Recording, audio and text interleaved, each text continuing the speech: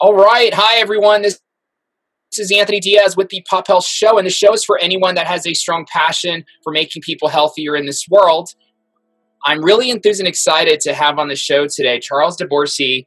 Charles has a PhD from Stanford in applied physics. He has a really interesting background, Fulbright Science and Technology Fellow at Stanford University. He was there for 5 years. He's done some interesting things. He has a strong passion in health, but I'm not going to steal his thunder. Charles, welcome to the show. Hi, Anthony. Thanks for having me. How are you doing? I'm great, Charles. So a couple of things. Thanks for making time in a busy week to sit down with me and to do this show, assuming we're doing this virtually. So I'm assuming you're sitting down. I know we did video. I'm sitting down. You're sitting down. It's great to ground. And maybe, Charles, maybe you can take us from the beginning and tell us a little bit about your background. Tell us a little bit what led you to become the person you are and a little bit about your origin story. Yeah, totally. So maybe I'll start with how I got into the general health field, which I think is an interesting story. For me, it was really about working in a space that's wide open with possibilities, where the energy I put in goes a long way towards improving people's lives. So as you mentioned, I was originally in physics, right, and got my PhD in applied physics. And so I put a lot of thought into what do I want my research to be? How do I choose something that will really keep me motivated? And what I realized in that moment is that physics is a very, very old, noble, fundamental science where there exists already a huge body of knowledge. And in the beginning of grad school, it made me feel like, what could I possibly bring to this, given how many other people are working in this field that are much smarter than me, right? Whereas I didn't get this feeling with the field of biotechnology, because in recent decades, it's just wherever you look, it's just breakthrough after breakthrough after breakthrough, and all these breakthroughs are really improving people's lives. So after realizing that, that's what really drew me into this field. And so I knew that there was a lot of progress being made by applying techniques and approaches and mathematical modeling ideas from physics to biology. And so that's kind of how I got into that. I love it. Charles, maybe you can walk me through. So I appreciate your background, definitely. Really fascinating. Can you tell me a little bit about your passions for the intersection maybe of health and physics, maybe some of the things in health that have you fascinated today to work on, to try, to experience? I just love to hear a little bit more about the present and hear about the present and how you think about health today and, some of the topics in health that have your fixation. Yeah, you mentioned the topic of intersection, which is really one of the things that excites me very much nowadays, because I think that we are kind of in a golden age where technological advances from many different fields are coming together to create kind of this explosion in the amount of biological information that it is possible to measure. So, for example, the area I'm most familiar with is DNA sequencing and genomics. And all of the research that is being done nowadays, all the data that's being acquired in this field is only possible thanks to things like modern improvements in camera technology as related to physics, because you want to be able to image fluorescent spots and then derive insights from that. So, for example, that's one area of intersection. Or another one is microfluidics, being able to use the laws of physics to manipulate individual cells and gain insight into individual human cells in a way that was not possible before. So I think things like that allow you to measure a lot more biological information than was possible before. And the reason that's exciting, in my opinion, is because many issues in medicine are ones of measurement and detection. It's about having the right information at the right time, right?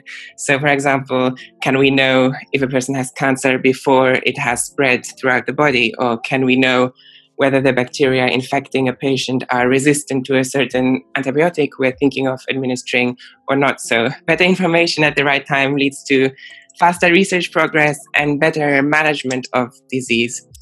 And so, just to come back to the field of genomics, which is the one that I know the most about. So these technologies have already made a big difference today in non-invasive prenatal testing or prediction of organ transplant rejection much earlier than possible before, or, as I mentioned, infectious disease diagnosis or detection of residual blood cancer cells after treatment. I love it, and it's such a fascinating area when you're talking about genomics. You're talking about DNA, genes, and health, and it is such a golden age, right? I agree with you completely, Charles. I'd love to hear a little bit more on from a consumer perspective, how maybe someone should, your friends or family, when you have them think about their own genomics and their own DNA, what are some things that you recommend to get to understand their own biology? Is it a matter of, you promote everyone to go get a 23andMe test and some other, maybe like microbiome test? I mean, it's never been easier to get to know oneself from a biological standpoint. Just love to hear about, some of the consumer-friendly ways of understanding biometrics that you recommend these days, or you're starting to think about or have some passion around. Yeah. I think that's a really interesting question. So definitely, I think the option that's easiest to get access to right now is, as you mentioned, 23andMe or other genomic tests, which can tell you about your risks, say, for cancer, and also about your heritage, which is all very interesting.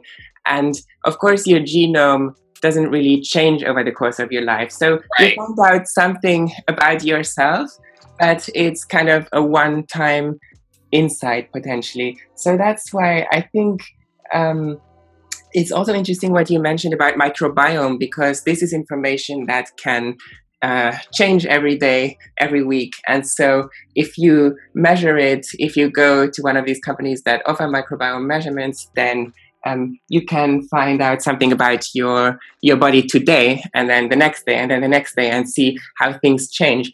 Now, the issue with that, although it's very exciting, is that a lot of the insights that you might get are not really actionable yet in terms of how you want to change your lifestyle or think about your own kind of medical treatments. I think we are not quite there yet in terms of making that information actionable. Mm-hmm. But another point that I'm excited about, so you mentioned microbiome. I think another field is the immune system, right?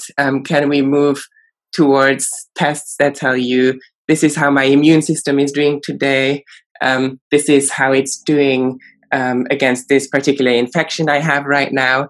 There are a lot of new technologies that can measure how your immune cells are functioning in the moment, which might lead to interesting consumer tests down the line. And then I know also that there are certain companies that are able to measure the health of your internal organs through a simple blood test, so in a very non-invasive way. So these technologies are also still under development, but I think pretty soon we'll see consumer technologies that allow you to say, this is how my liver is doing, just from a simple blood test. This is damage that has occurred in my liver, or things like that. I love it.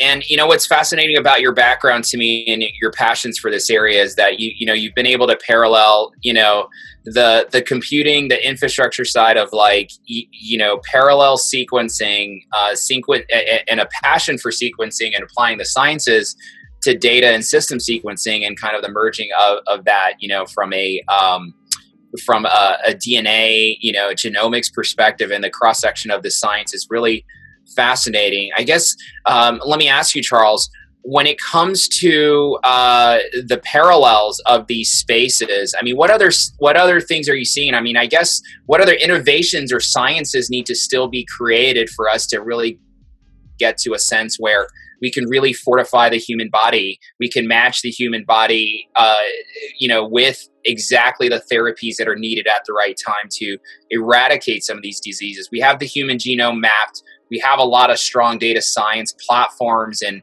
infrastructure pieces in place. We have the CRISPR technology that's out there. Elon Musk yesterday, right, announces this interesting intersection of computer mind interface, which is all in this in between area of fascinating and scary, right? I think everyone would agree. But what are you seeing in terms of what else needs to be created for us to really be a fortified body and to be like disease proof or experience, and to doing so in an ethical way? So I know that's like 20 questions in one, but I just love to hear about how you think about these things. Yeah, that's a really good question.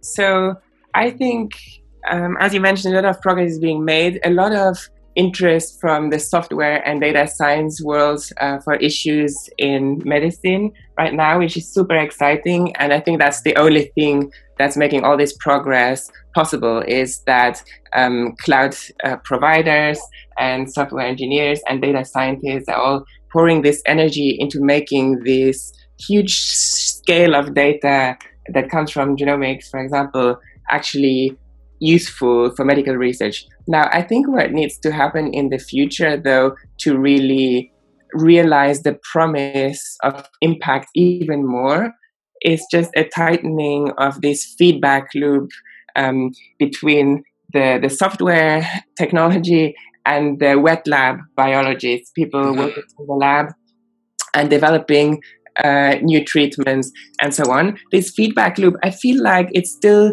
often kind of two separate worlds, that the lab biologists and the software engineers that are trying to interact more and more, but it's not quite figured out yet. So I think one example of this is there are a lot of startups nowadays that propose to revolutionize drug discovery with machine learning and artificial intelligence, right?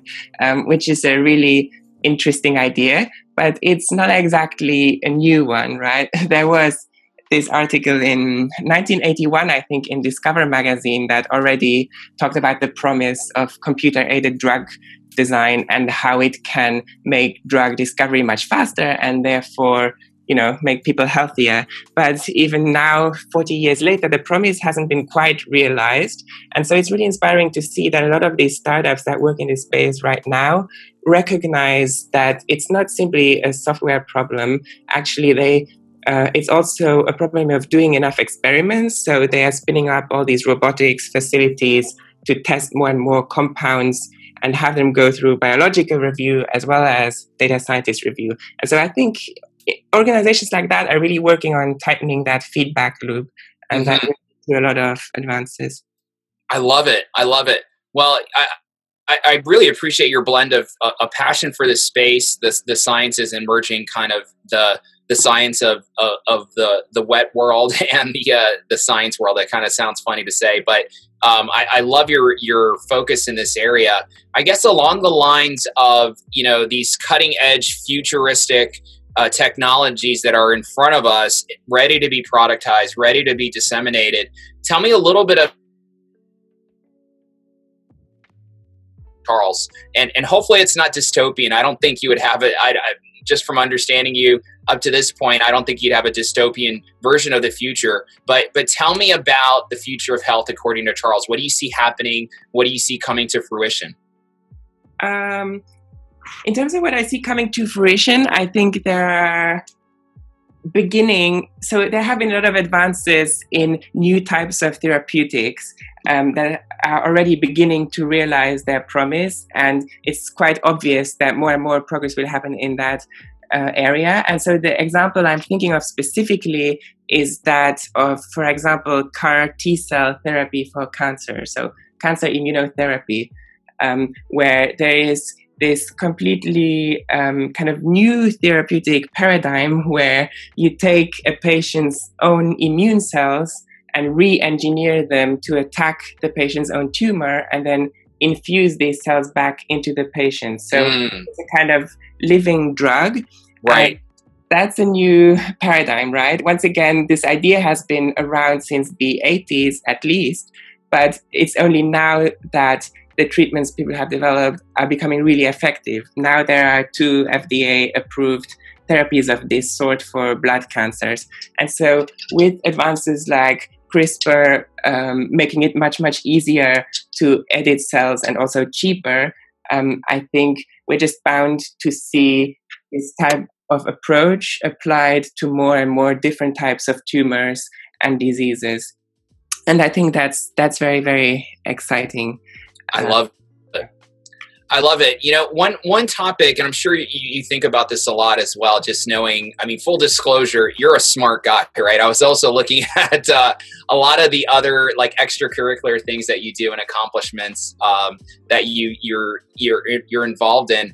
I'm curious on a total kind of converse, you know, how do you think of the spiritual or mental side of health? And, you know, some of these creations are super powerful that can take the human body and our humanity to a whole other level.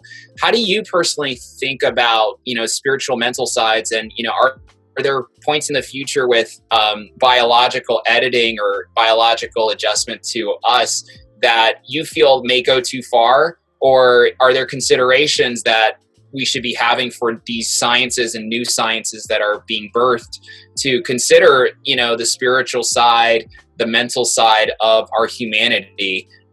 You know, for instance, like I would think we go too far if we replace our brain with like a total computer brain. I think we went too far. But anyway, hopefully that's not a hokey question. But I just love your thoughts.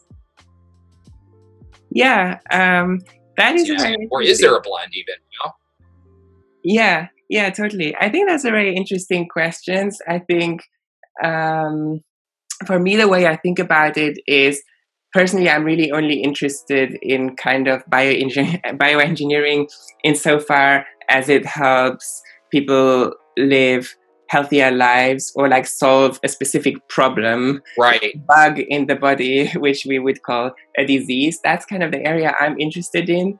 I would say, yeah, there are a lot of things that you can do with genome engineering that, in my opinion, would go a lot too far. So for me, it's really about being really targeted and saying this disease requires this type of very targeted intervention to cure, and then going after that. I love it. I love it. Charles, this is great. Be sensitive to your time. It was really to, you know, come on and share your story with or your background through what led you to become the person you are. I'm very fascinated by the blend of the different sciences and disciplines that have made you who you are, and it really makes obviously you unique. I've never really heard someone, you know, blending these worlds like you do, and so kudos to what you're doing. Kudos to, you know, your process and what you've been continue to, you know, become in your work. Charles, I promise my last question is social media, and you know, are on social media, what would be, or, you know, or if you'd like people to connect with you like directly or through email, or you know, if you'd like anyone to reach out, what would be a good way to do so, Charles? Yeah, probably the easiest way is to reach out through LinkedIn. Through Great. My profile. Yeah. Great. Well, Charles, hey, thank you again so much. This was great having you on. Congratulations on everything you've accomplished so far. Feels also like you're just getting started, which is powerful. So, you know, please remember the small people as you, you know, ascend to become, you know, maybe one day the chief scientist of the planet Earth or something along those lines. But all kidding aside, Charles, this was great to have you on, and I really appreciate your time. Great. Thanks so much, Anthony, and congrats on all your great work as well. And this has been a really fun conversation. Thank you so much, Charles. Much appreciated. Thanks.